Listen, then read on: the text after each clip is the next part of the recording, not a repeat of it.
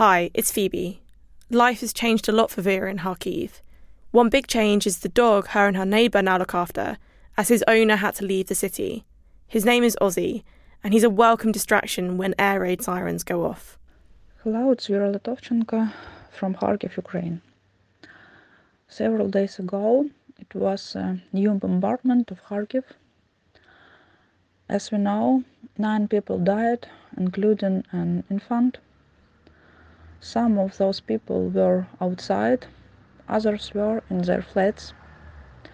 Again, it was a residential area.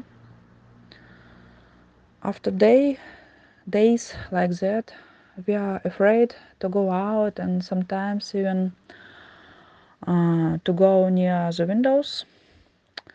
It scares not only people but animals as well. We have a dog living in our house. His name is Ozzy. He is a Shih Tzu. He is a small, perfectly tame dog.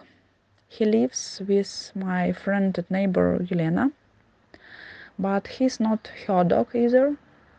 He belongs to her friend Victoria. Victoria lives in a private house not far from us. In March, an explosion damaged her house and blew out the windows. Since then, Ozzy has been very afraid of explosions and loud noises in general. After her house was damaged, Victoria, Ozzy's owner, had to leave. She and her children were scared to stay in Kharkiv and hear explosions.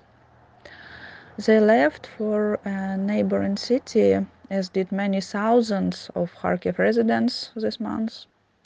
But as that city turned out to be overcrowded because of many people from Kharkiv and other cities, so she couldn't find a place to keep her dog.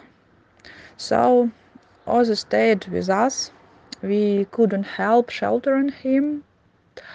He's so nice. I can say that he is a mascot of our house. We love him and spoil sometimes too much.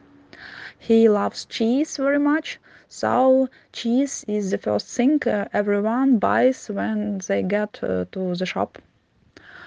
Ozzy is always very attentive to our reactions to shelling.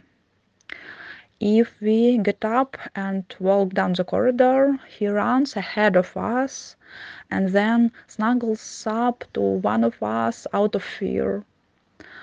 But he helps us because we think more about how to calm the dog down than about being scared ourselves. That's how everyone helps each other in war times, even people and animals.